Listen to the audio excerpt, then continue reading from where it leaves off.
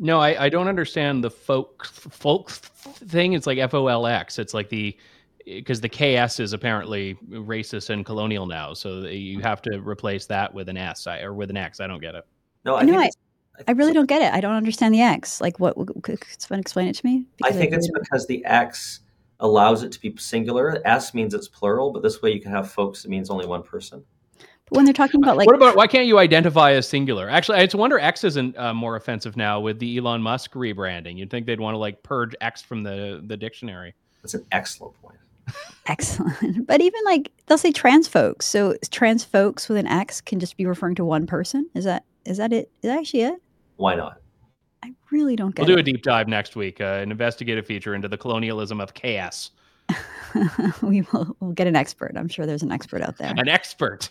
An expert. All right, guys, let's get started.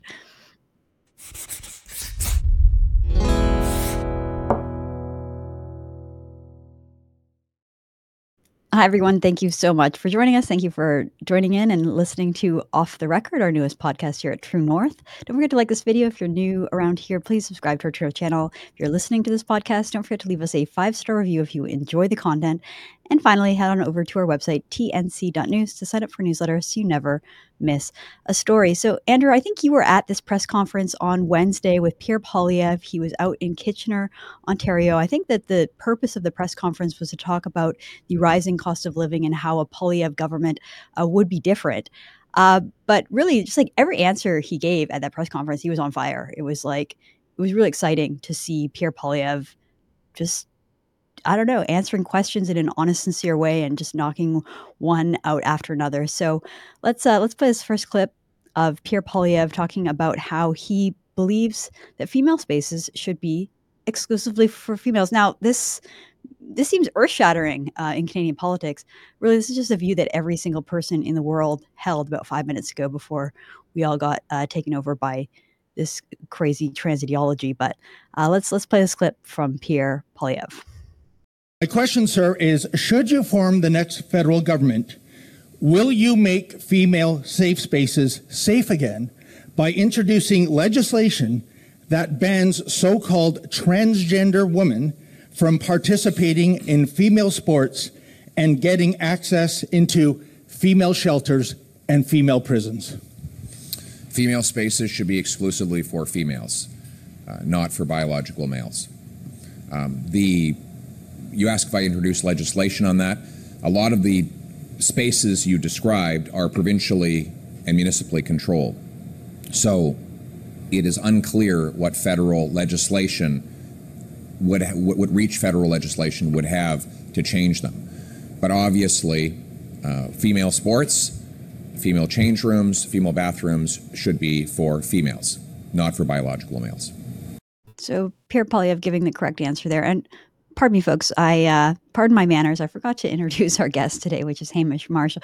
We're usually joined by Harrison Faulkner. He's down at CPAC in Washington, D.C. this week. I was away last week. I was on a Disney cruise with my family. So we had Sven Levy filling in last week for me. And this week we have Hamish filling in for Harrison. And I think you're going to be gone next week, Andrew, so we'll have to find someone. Yeah. Actually, I think I was filling in for you, and Sue-Ann, right, I guess, was filling in for me. So. Yeah, so... I actually don't know. Hamish might even be filling in for me right now. We'll see. I'm just going to do all 3 parts from now on.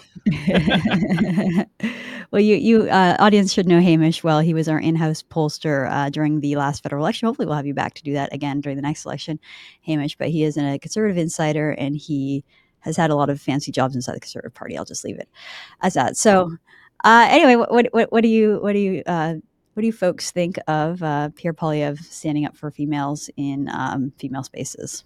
Andrew, I'll go to you first.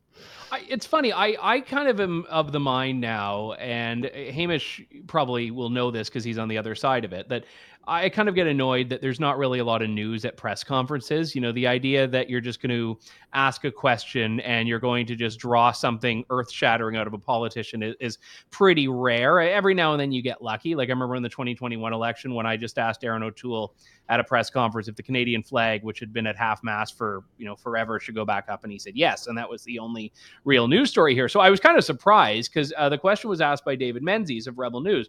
And he had told me ahead of time, because we were just sort of making sure that, we weren't covering the same ground. And he was going to ask that. And I'm like, oh, yeah, whatever. Like, I just didn't think there was going to be that. And then he comes out with the money quote that then was like the story everywhere in legacy media and independent media all day. And I've got to say, it was a very interesting move, because I think a lot of the time people, and I've been in this category, have kind of worried that Pierre Poilievre was being too cautious on these issues, parental rights stuff. He's often been very delayed in saying that he supports these things.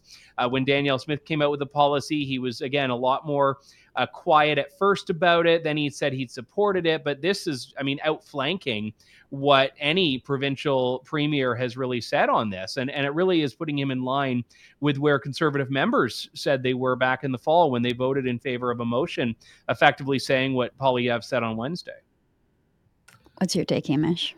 Yeah, first of all, I think he's speaking common sense. And I think, Pierre has realized that, one of his brand out there is common sense, talking about common sense government.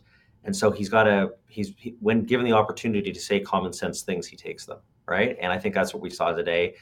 What he said, to your point earlier, Candice, wasn't controversial, like yesterday, but somehow, everything is now controversial. So everything he says makes good sense. And I think honestly, also the thing that's happened is that we've seen the reaction to the laws that Premier Smith has proposed in Alberta, and that Albertans and Canadians are broadly supportive of what she's proposing, and that the center ground in Canada on these issues is not where the Toronto Star and Twitter think it is. Well, it's so refreshing that Poilievre has come to this conclusion, because I know under previous leaders in this party, the safe thing is the sort of perspective that you're going to get, especially now, because Pierre Poilievre won the Conservative leadership race in a landslide. He has the party already. Like the base of the Conservative Party is going to vote for this guy no matter what. So he doesn't have to take risks when it comes to social issues. But the fact that he is, I think, is a good sign, because he obviously has a very good sense of the country. He understands the sort of median voter, or the common sense perspective. And so the fact that he feels emboldened to speak about this stuff is very refreshing. And Andrew, you had another but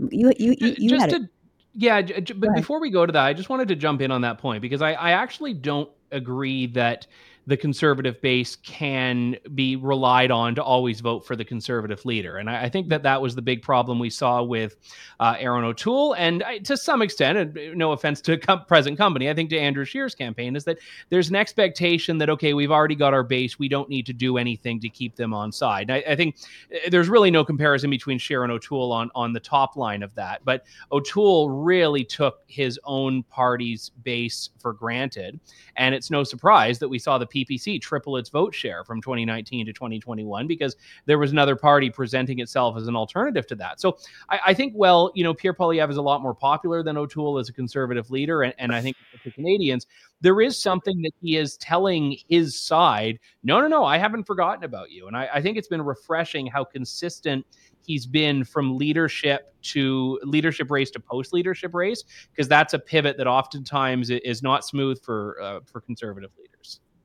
You're absolutely right. And when I said that the base is going to vote for Pierre, I didn't mean that the base is going to vote for any old Conservative leader, because I don't think that's right. But I think that Pierre has done enough at this point to earn the respect and credibility of the base, that he didn't have to come out and say female spaces are for females only, even though it's like the obvious thing. I just mean, like, generally just like what he's done over the past. But I think you're right. I think that the very presence of Maxime Bernier in the opposition party means that Conservatives have to be Conservatives a little more. If nothing else, Maxime Bernier does a great service in that way. Hamish, do you want any final thoughts on this topic? Yeah, I think broadly speaking, you're right. I think Pierre understands that you have to do things to keep the base engaged. The most important thing I think in politics is underrated isn't who people vote for. It's who decides to stay home or vote whatsoever. There's lots of people, and we saw this in the 2021 campaign with O'Toole. There's lots of Conservatives who didn't vote for the PPC, but just didn't vote because they were turned off by it. And the biggest threat is, while Trudeau is desperately unpopular, the reason people have to be motivated to come out and vote. And if you give people nothing, they might say, well, I really hate Trudeau, and some of them will come and vote, but maybe not all of them, or not all of them in all the ridings that you need. So I think, doing things to keep Conservatives fired up is a really good strategy, because you want those people fired up and making sure they go and actually vote whenever this election rolls around. Another great point. Okay, in that press conference, I mean, like I said, Pierre Poilievre was on fire on Wednesday morning, and he gave us a lot. I think he did an entire show, Andrew, on the response that he gave, and you could see he was just kind of like warming up and getting like hotter and hotter and hotter in terms of like where he was going. But one of the other things he mentioned, rather briefly, but he still mentioned it, was talking about this new story about Pornhub. So Pornhub is a big, I think it's the biggest porn distributor on the internet, and it's a Montreal-based company that does it. And basically, they're considering pulling the plug on their Canadian access.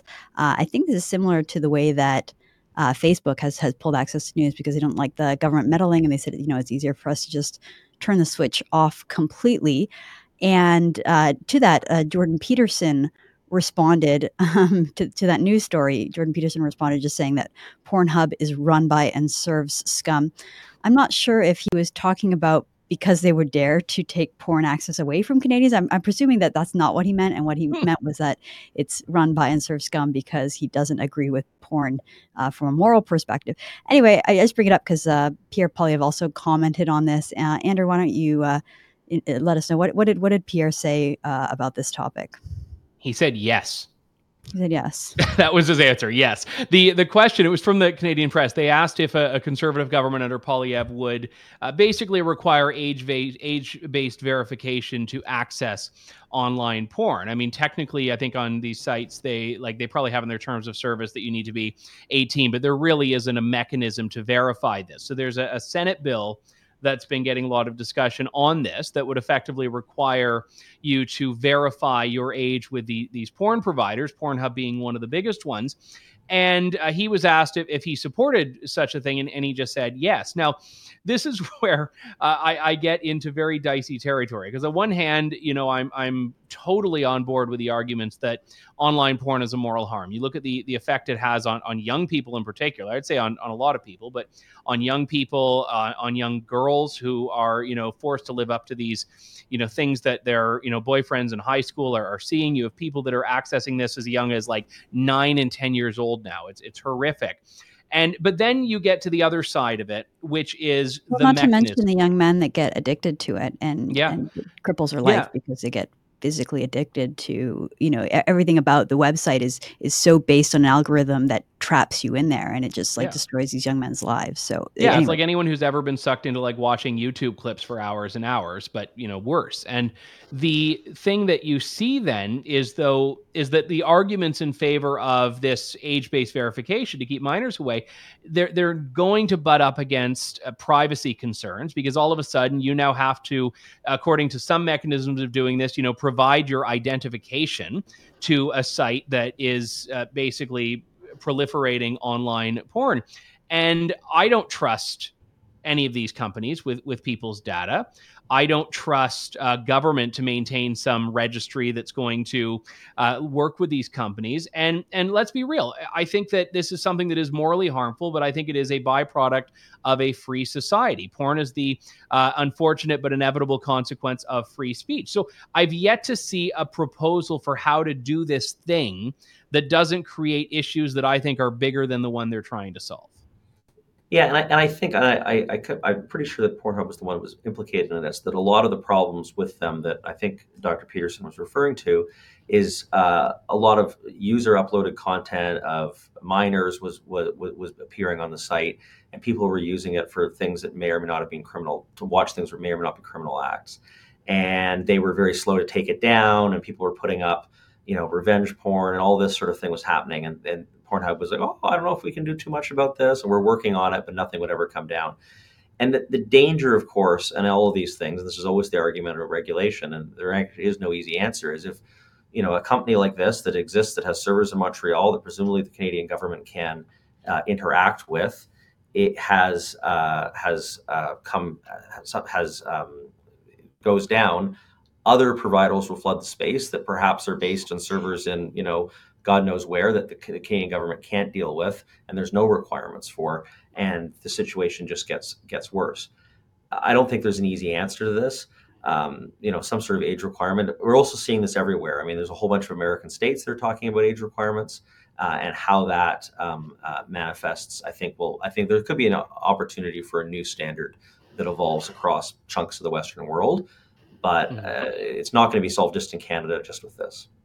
You two are both far too practical. Okay, you just need to ban it. Just ban it all. Get rid of it all. Just throw it away. We tried it.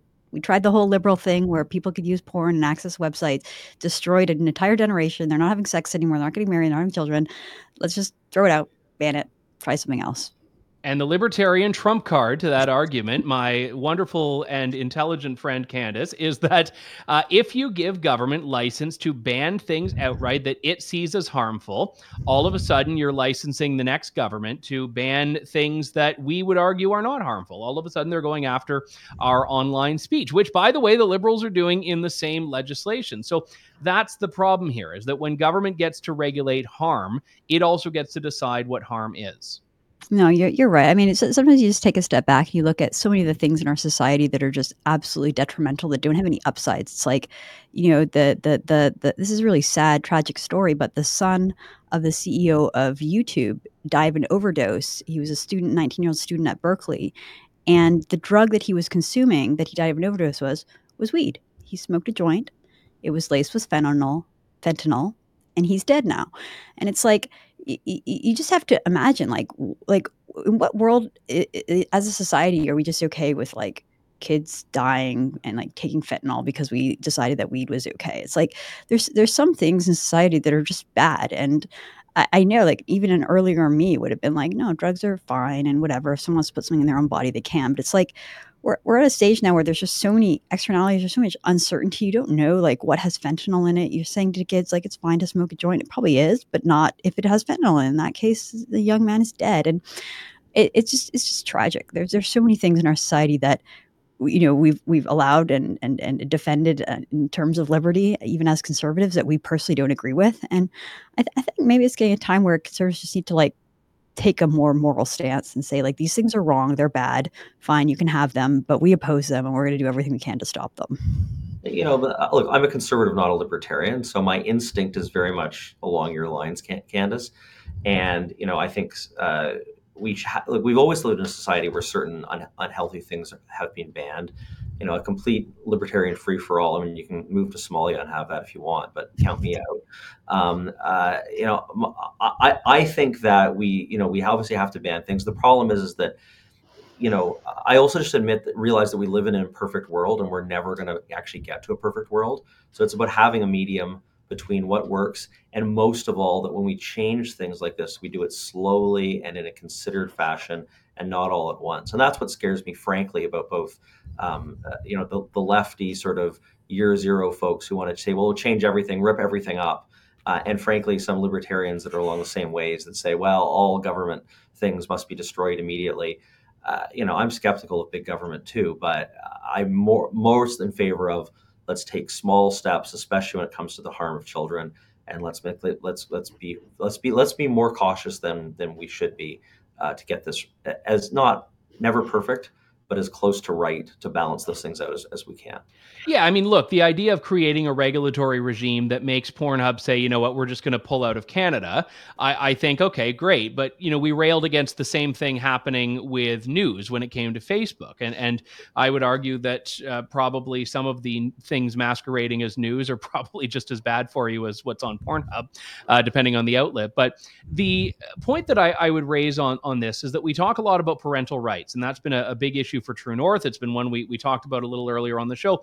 There are also parental responsibilities. And I think there needs to be a call to action for parents here to be a lot more aware of what these sites are, of the harms of them. And I know that it's a perennial problem that kids will always outsmart their parents on technology. So whatever, parental blockers and controls you have when kids get a cell phone, I mean, it's basically like you're just throwing caution to the wind. So I think that this is a big issue, though. And I think that, the civil society approach that I would advocate is one in which parents are equipped with the tools they need, both technical and moral, to actually have these conversations and do what they need to in the homes. Because frankly, I trust that far more than I trust whatever government legislation is going to achieve on this.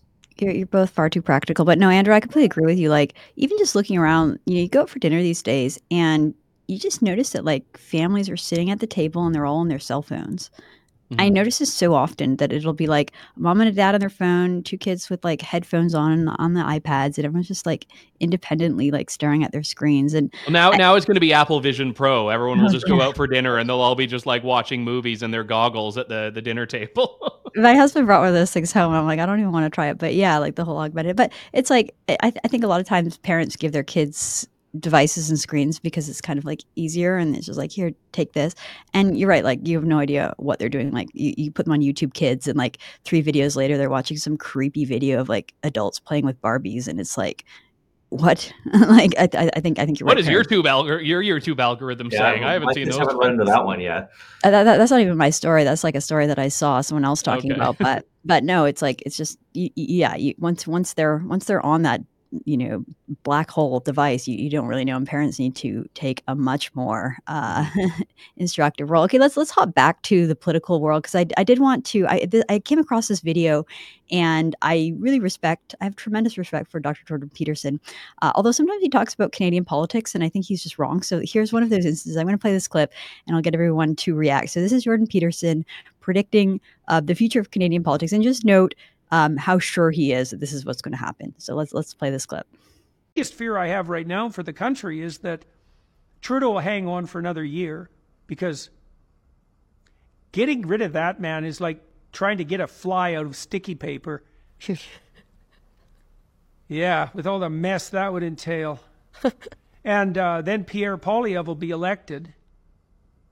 And then we'll find out just how bad things are.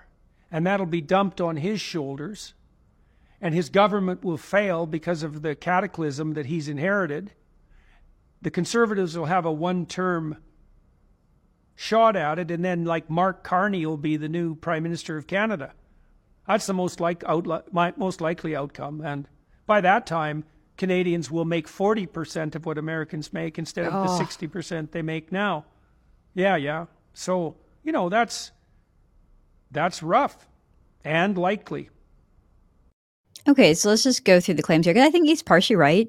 Trudeau will hold on to power for another year. That's probably right. Pierre will win the next election. I think that's the way that we are headed. And then at that point, we will discover the mess, the true mess, because you don't really know from the outside. You don't know how bad the numbers are. And that is true. So he thinks that Poilievre will get elected, realize the huge mess, and that will lead his government to fail, and that he'll have 1 term, and then we'll have Mark Carney. I don't think that will happen. I think that typically in Canada, governments are elected for a decade or a generation, and that Canadians would rather have the devil they know. So once the Conservatives are in power, the Conservatives will stay in power, and that Pierre will have more than just like a 4-year term to try to fix things and turn the country around. And I don't see anything compelling about Mark Carney. I think sometimes like elites see fellow elites and say like, wow, look at their credentials. Wow, he went to Harvard. He's definitely going to be prime minister. And it's like, no, there's a whole country out there that doesn't like this sort of banker elite Harvard type. And that's like a really hard type to get elected. So I think that's where Peterson's prediction falls apart. Let's go over to you, Hamish. What do you think of Dr. Peterson there? Yeah, I mean, I think predicting the future is always, when it comes to politics, is really, really dangerous, especially because everybody assumes the patterns that exist today will continue to exist, right? I remember people saying exactly the same thing in the lead up to Stephen Harper getting elected in 2006. Harper will win 1 term, he'll win a minority, he'll be in for 2 or 3 years, the Liberals will be back forever. Harper was in power for 9.5 years, right? And ended up winning more and more seats in every election until he won a majority. The fact of the matter is that what most interesting thing that's happening right now is that the dynamic in Canadian politics is changing. The Conservative vote is getting younger and younger and younger. Conservatives aren't doing as well with people over 65 as they had previously, as voters younger voters are coming on board. Conservatives have been, in some polls, leading women under 35, which has never happened in my lifetime. And a different coalition is being built. And the one thing you'll say when different coalitions are built, and whether that's in Canada, the emergence of reform and bloc, when party systems begin to change, as things really change. And where that will lead, in 5 or 10 years is extremely difficult to say. But right now, if the polling continues, Pierre is going to win a majority government, which is fantastic. I think that in many ways, Canadians will be looking for something very, very different from Trudeau, and I think they'll be expecting a style of leadership very different from Trudeau. The Liberals are going to be in disarray. The thing that we all forget, and this matters so much in parties, is the Liberal Party as it exists right now is so much the creation of Trudeau after he rebuilt it after he became leader in 2013, that very few of their MPs have any experience before Trudeau. They're going to become this weird Trudeau tribute act, incapable of doing something different, which I don't think will sell in the future. We'll see where it goes, but I have no reason to be maybe I'm just more optimistic than Jordan Peterson, but I have no reason to be as pessimistic as that. And I think we've got the chance at a good decade of Conservative transformational rule, and hopefully a real realignment of the Canadian political system that puts Conservatives more on the upper hand more often. Well, and even just, I'll go to you in a second, Andrew, but even just that claim that Canadians will be 40% as rich as Americans and that we're 60% as rich now. I mean, again, I look back to Harper when Canadians had the richest middle class in the world and the New York Times was touting it, and the average Canadian made more than the average American. Like, that wasn't that long ago, and that's not that far out of reach. And I don't think that Pierre has like magical powers to fix the economy, and we're in pretty rough shape right now. But I do think that like solid free market economic framework can do wonders for government. And Canada's government is small and nimble enough relative to the United States that you can make changes that can have an impact. Andrew, what's your perspective on all this? Yeah, just on the predictive aspect itself, I think that intellectuals make bad pundits and pundits make bad intellectuals. So I think that Jordan Peterson, who I've got a lot of respect for, anytime he's pulled into a pundit role, which happens often because I think people look at him as this sort of oracle that knows everything. I find it's his weakest material because, there are realities that are just different from the intellectual realm. And it's not to say he can't observe those things, but I don't think that's a strong suit. So I think the reasons you mentioned about Mark Carney, like this was the same attitude that led to Michael Ignatieff, who was one of the most dismal liberal leaders the most dismal in recent memory. No, ever. Yeah, and it's the John Kerry thing, where I remember one of the stories that it comes out of the 2004 was when John Kerry's wife was in I think it was a Wendy's or something for a photo op, and she asked her aide, "What's chili?" Like, these people just exist in a completely different realm. And you're right, the elites love them because they're in that crowd, but they're the types of candidates that you could ask them, like, how much does milk cost? And they would just have no idea whatsoever, because they don't do their own grocery shopping. They're not in that world. So that's not to say the Liberals wouldn't love Mark Carney, but the idea that Mark Carney is going to unseat Pierre Poilievre, who has a very specific agenda. I mean, I see Pierre Poilievre as being Mike Harris 2.0 in a lot of ways, in terms of going in with a very ambitious agenda, delivering on it very quickly.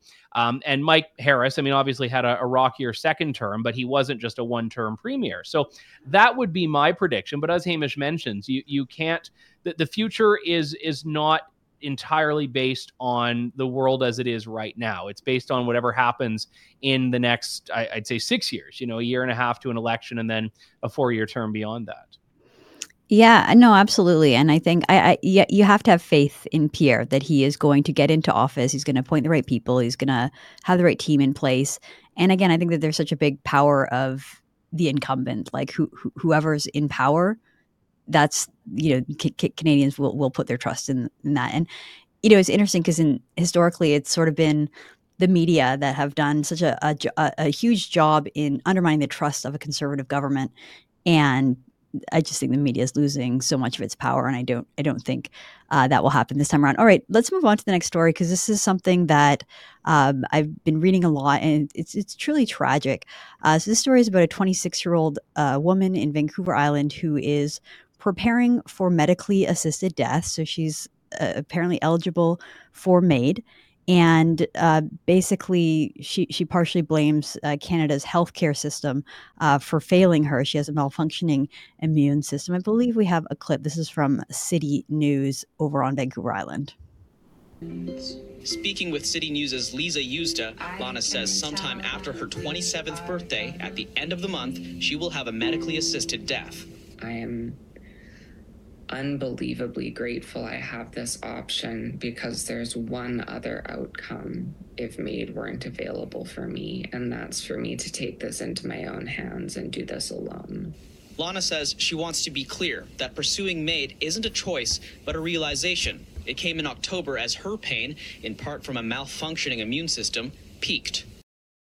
So it's incredibly sad, and what a state of affairs in Canada, where we have beautiful young women choosing to die, and even just some of the language that's used in there, saying it wasn't a choice, it was a realization. That sounds like kind of religiously cultish to me. I don't understand that, and that's saying that if she wasn't able to use this government-assisted suicide program, we euphemistically call it MAID, medical assistance in dying, but it's really a government suicide program. I think that is. I mean, you sign up, the government, through the government, they give you drugs, you take them, or you go into your office and they give you a shot and it kills you. I mean, I don't know how to describe that in any way other than suicide. But she says it's because she has this pain, and if it wasn't for this program, she would take life into her own hands. So she would kill herself. If it wasn't for this program, she would kill her. She says it so right in the clip. So before I get your reaction on this, I just want to tie it to a news story and clip that happened in Ottawa. Right around the same time, we had Conservative MP Garnet Jennis asking a Liberal government about, they're having a conversation about this program, medical assistance in dying, and he asks them, how the government intends to exclude people who are suicidal or mentally ill. Anyway, let's play this clip, and then I'll get both of your reaction to both stories. Questions and comments. The honourable member for Sherwood Park, Fort Saskatchewan. Thank you, Mr. Speaker. I have a question for the government about their so-called MAID policy.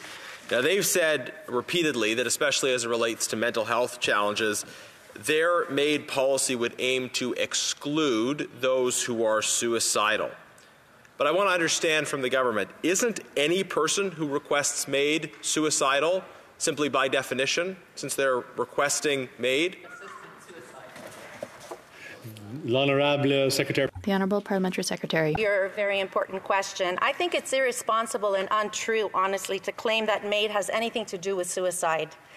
The Government of Canada recognizes the importance of all Canadians to have access to critical mental health resources and suicide prevention services. I am a member of the Special MAID Committee, and not one witness that I heard when I was there said that this is suicidal.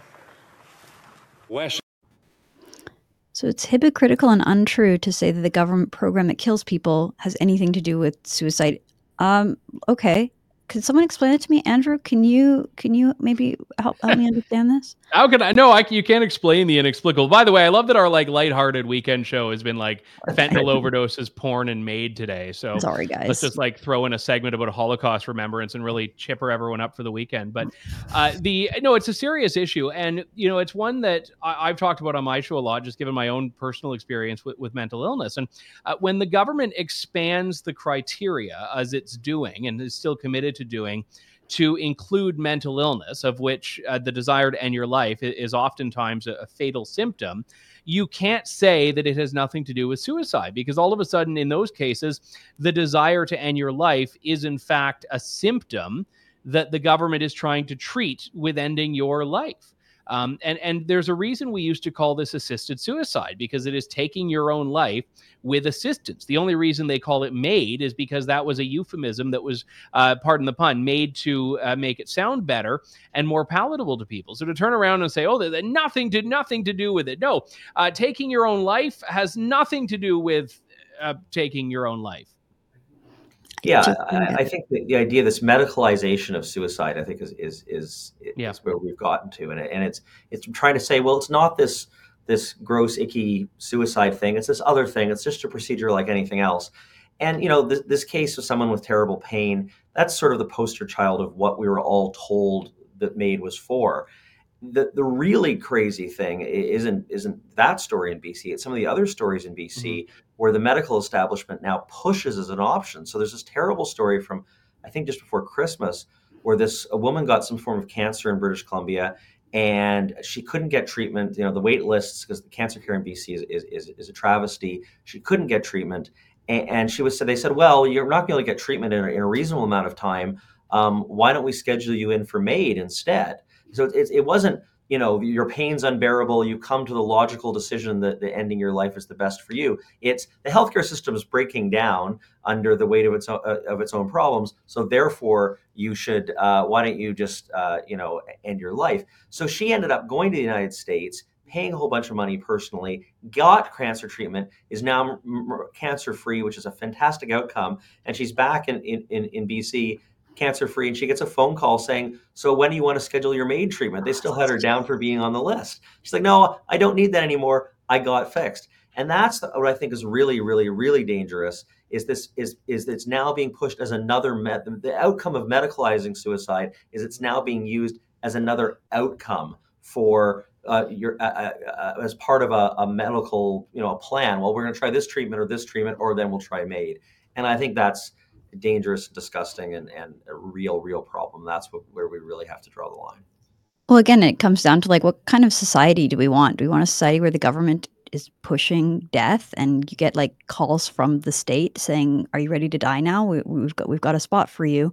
Come on down." I think there's a similar story to one you described, Hamish, out of Montreal, and it was like the story of a Paralympic hero and a star who needed a new wheelchair, and she couldn't get one.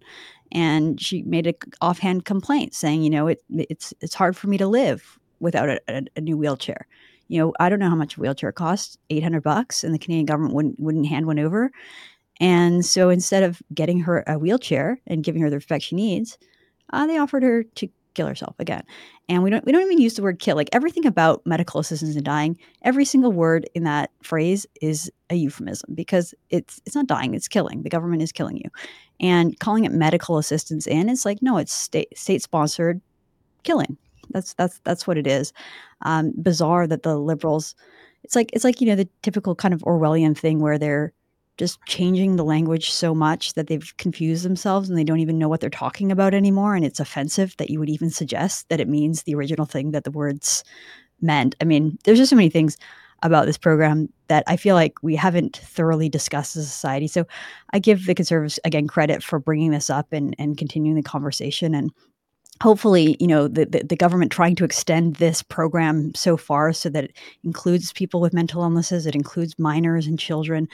It'll come to a point where it'll become like the transing of the kids thing, where the topics, the debate is like shoved in our face so much that we realize what's happening. Yeah. We realize that it's not the kind of society we want to live in, and more and more people oppose it. Andrew, did you have any more thoughts on this one?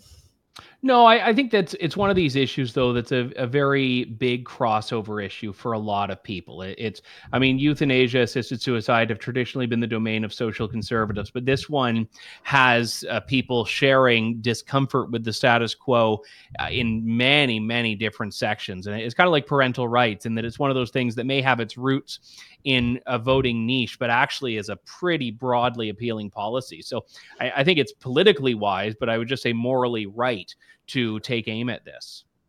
Well, Andrew, you listed all the topics that we were talking about on this Friday afternoon lighthearted show.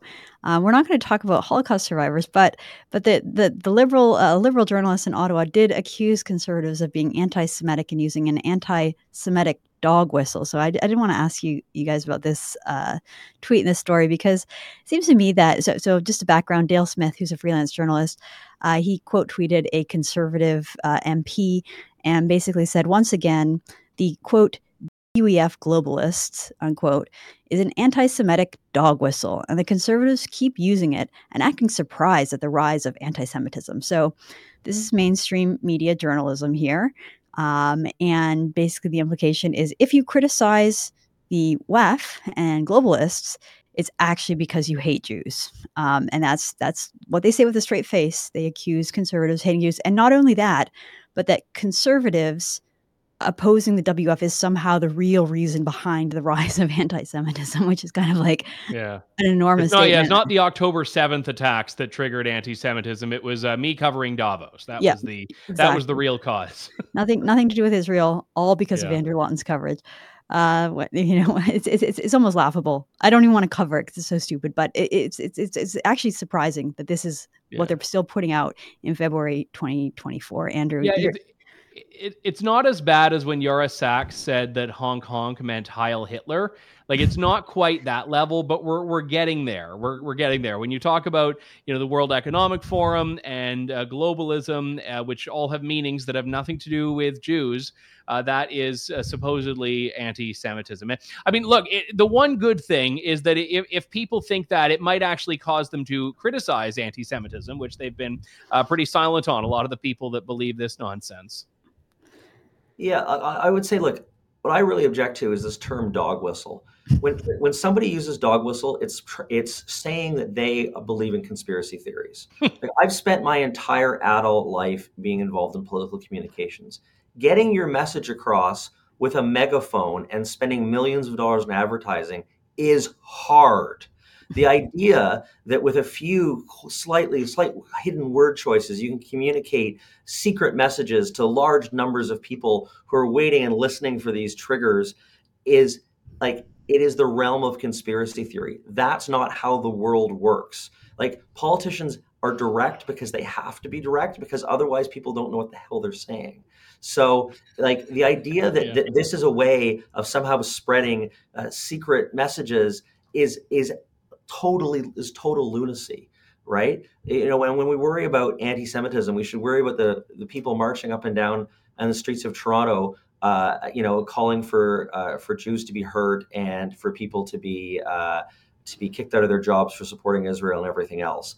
But this the whole idea that there's these secret dog whistles just reflects a fundamentally unserious view of how the world actually works. And yet these journalists take themselves so seriously, and they think that they're really exposing something true here, that the real anti-Semites are somehow the Conservatives, despite, to your point, Conservatives are the clearest on their support for Israel as the other two parties that have a very murky position. And no, I like it. Anyone who uses the word dog whistle, that is a dog whistle for conspiracy theorists. So, right. So I believe if someone uses dog whistle, I now just call them out and say that's a conspiracy theory. Well, I'll follow up with you, Hamish, on that kind of line of reasoning, because it seems like certainly this happened to Harper, it happened to Andrew Scheer, to a lesser extent, Aaron Toll, but it still happened to him, that as soon as it was like general election time, the media just like came out with all the conspiracy theories. Like, this is what the Conservatives are, this hidden agenda, secret agenda, they're bigots, they're homophobes, here it comes.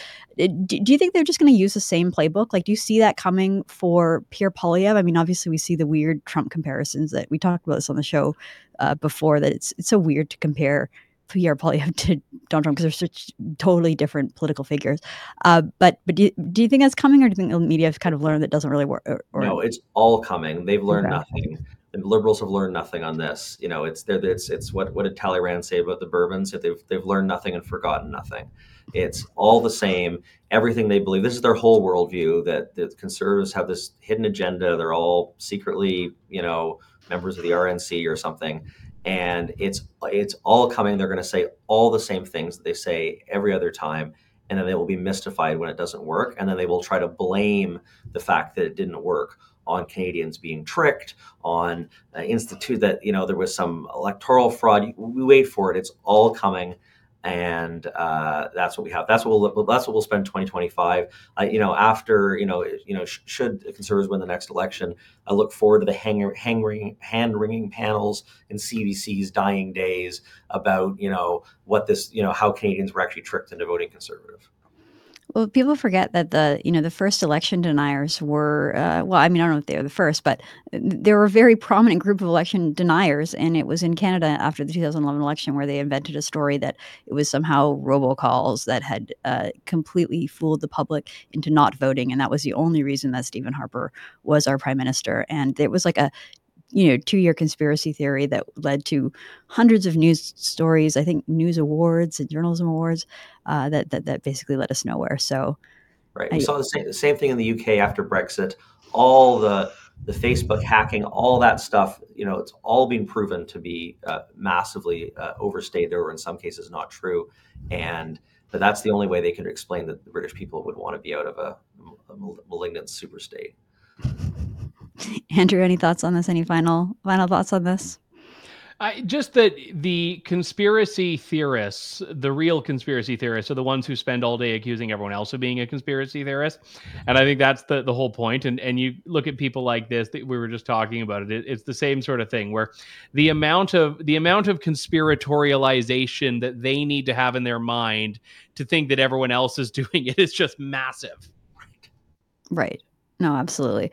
All right. I have one final story that I want to talk about just because it's so deliciously ironic. And, we usually cover Canadian stuff. This is an American story, and it's about Donald Trump. So basically, I don't know if people have been following it too closely, but Donald Trump recently lost a $354 million civil case where they basically accused him of inflating his assets in order to get bank loans, and he used those bank loans to buy real estate deals.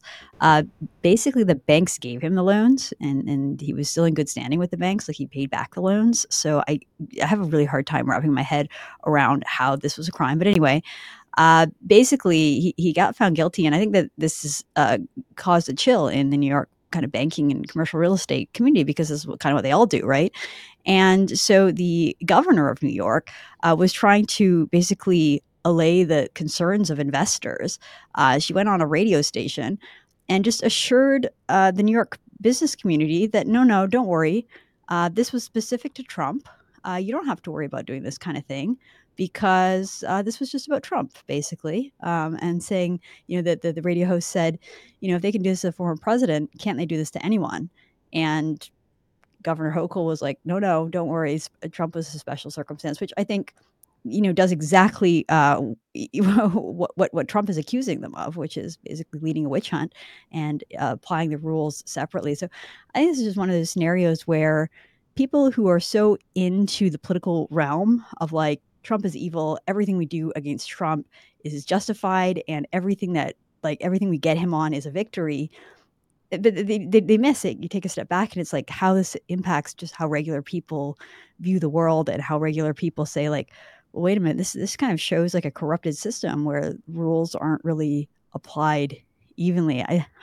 I just thought this was a wild story. So I wanted to get your guys' thoughts on it. Hamish, what do you think? Well, and it does exactly what presumably she wants not to happen, which is it helps Trump. It's now a proof point that he can say this is all politically motivated. They're using trumped up charges to try to stop me from running for president, et cetera, et cetera. Like and he will now use that quote and say it applies to any and all the prosecutions that has to do with him, whether it does or not.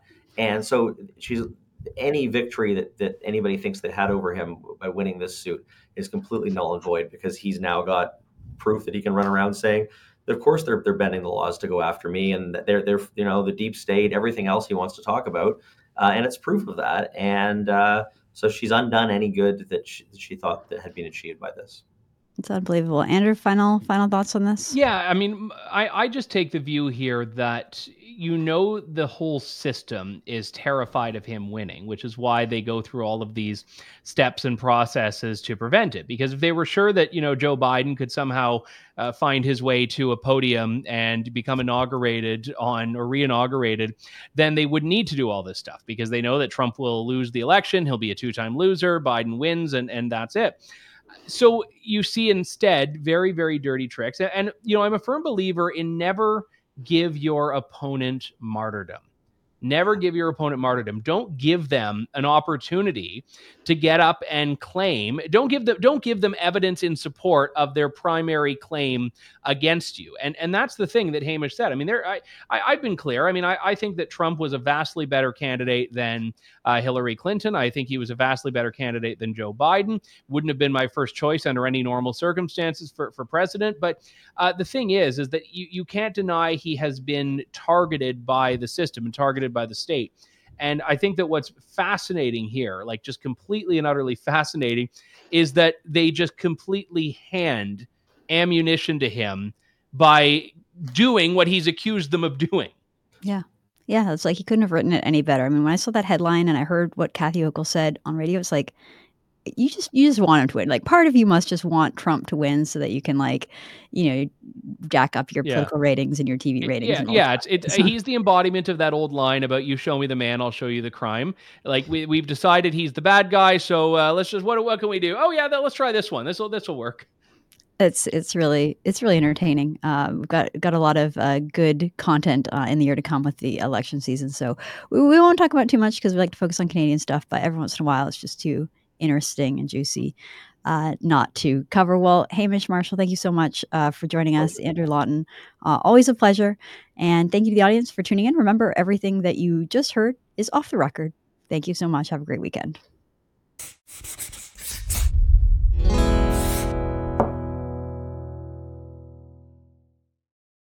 Did we actually forget viewer comments again? Oh yeah, shoot. They were in the dog. Like the word we keep, like, this is like the segment we have done like 1 out of 4 episodes, but we keep telling people we're going to do it. We'll have to do a viewer comments only episode. Yeah, that way I won't forget. Yeah. Well, I was sitting so still in my office for 15 minutes straight that the motion detector didn't detect movement and turned off the lights. Oh, I thought maybe it was like when your kids ran up and turned off the lights and ran away or something. No, I was just like not moving at all. I guess I move around more often than that. So. I was doing an interview at the Conservative Party headquarters on whatever street it's on now a while ago, and the big boardroom like just shut down midway through the interview because I guess we were too still. So yeah, we'd like find our way to. I was out here sort of like waving my arm around off camera. Yeah, I was going to comment on it, but you were midway through a serious point, so. See, but we get to have the fun interjections on this show. So I'm usually like a hand talker, so I'm usually just like bobbling around. It actually affects my audio because like they always tell me like lean in and then I lean out and I lean in. You know what I actually think it is? It's because I've raised my laptop up and the detector for it is directly pointed at me normally, but the laptop is blocking that when it's raised up like this. Well, you have to do what JJ does and just sit on a bouncy ball and then. That's right. That's exactly right. Yeah. Hi, everybody. Welcome to the show. Yeah.